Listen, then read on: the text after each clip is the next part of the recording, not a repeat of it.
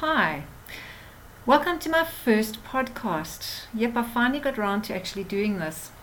Now, when I write on my blog, it's quite important for me that I write how I think. I try very hard not to edit what I write, to keep the experience as authentic as possible. So, I want to try and do the same with these podcasts. So, I'm going to talk and I'm going to do my best not to have to edit any of this afterwards. So, yesterday, as I was getting ready to head up the mountain, as I do, I came across, as I was running down the first path, I very narrowly missed standing on a freshly deposited piece of dog poop.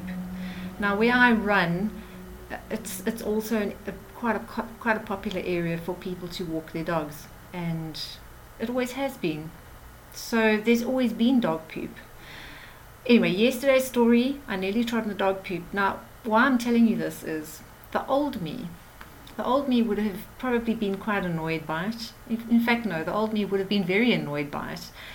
I would have looked around for the owner, who'd probably gone, who had gone, but I would have looked around, I would have grumped about it, and I would have been, in my head, judging the situation as wrong, being quite annoyed by the situation, the usual. Such careless dog owners, why aren't they picking up the dog poop, all the usual blah blah blah. Interestingly though, the new me didn't.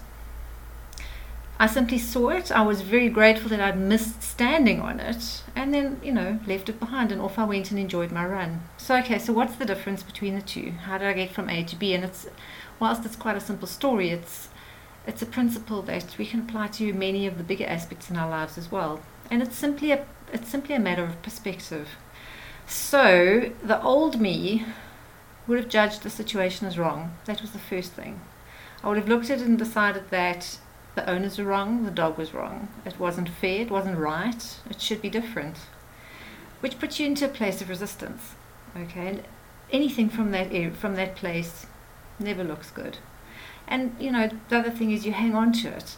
So the old me would have carried that same grumbly, unhappy, judgmental thought with me on my run, and most likely have that thinking would have damaged the entire experience of my run. It would have made my run less enjoyable, because this is what would have been clouding my thoughts while I was running, which means that I wouldn't have noticed all of the really lovely and cool stuff around me that I do when I run. Okay, so the new me, I simply looked at it, I was quite grateful that I'd missed it, and then I carried on running. And the difference is as well, again, the perspective I had. So I don't look at these things as wrong, they just are. Dogs poop, owners don't pick it up, it is what it is. There's nothing I can do to make an owner pick up their dog poop. It just is, that's as simple as it gets. And if I can't do anything about it, then why waste my energy and my time thinking about it? Okay, so firstly, no judgments. It's not a bad thing, it just is. It's dog poop. Stepped over it and carried on. So I didn't think about it again, it just didn't occur to me. I then got to focus on my run and all my beautiful surroundings and, all of those things that I love about running in the mountains. I simply just didn't carry it with me because I didn't see it as wrong. It no longer stuck with me. And that's the power of perspective. It's a simple example, but it's one of my favorite topics is perspective, because I just can't get over how powerful a tool being able to change your perspective is, because your perspective always determines the experience you're going to have in any event. You can have the same event, but depending on your perspective, how you see it is going to determine how you experience that event. And let's be honest, wouldn't you rather experience something in a good way, in a way that you enjoy, in a way that makes you feel good, rather than see it as something that's not pleasant or wrong and then feel bad about it? I know I choose to feel good. I choose to enjoy whatever I can. So that's why I'm always writing about perspective, and I'm always writing about how we choose what we focus on and we choose how we think about something. It's pretty much just the fundamental of what I quote about. Learning how to refocus your thinking so that you can shift your perspective into something that feels better. We can do it with everything. There is no topic on this planet that we cannot shift our perspective on if we really want to. Something else that's interesting to note about this experience is that the old me used to notice dog poop all the time. It was just something that was always in my awareness. And isn't it interesting how we tend to do that when we judge something as wrong? We become hyper aware of it. But at the same time, if you're constantly noticing something that you see as wrong, it's constantly going to hold you in that place of feeling bad.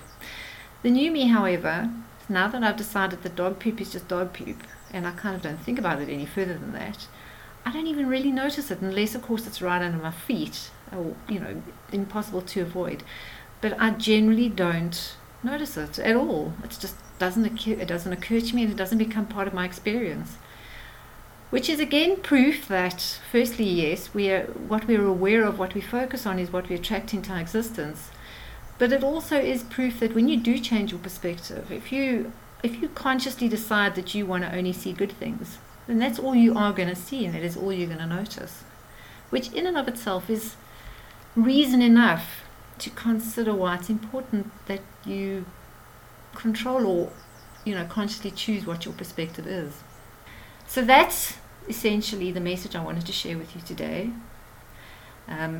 It's pretty much the same as what I've written in my blog, except you get a little bit extra on the podcast, obviously, because I can ramble a bit more.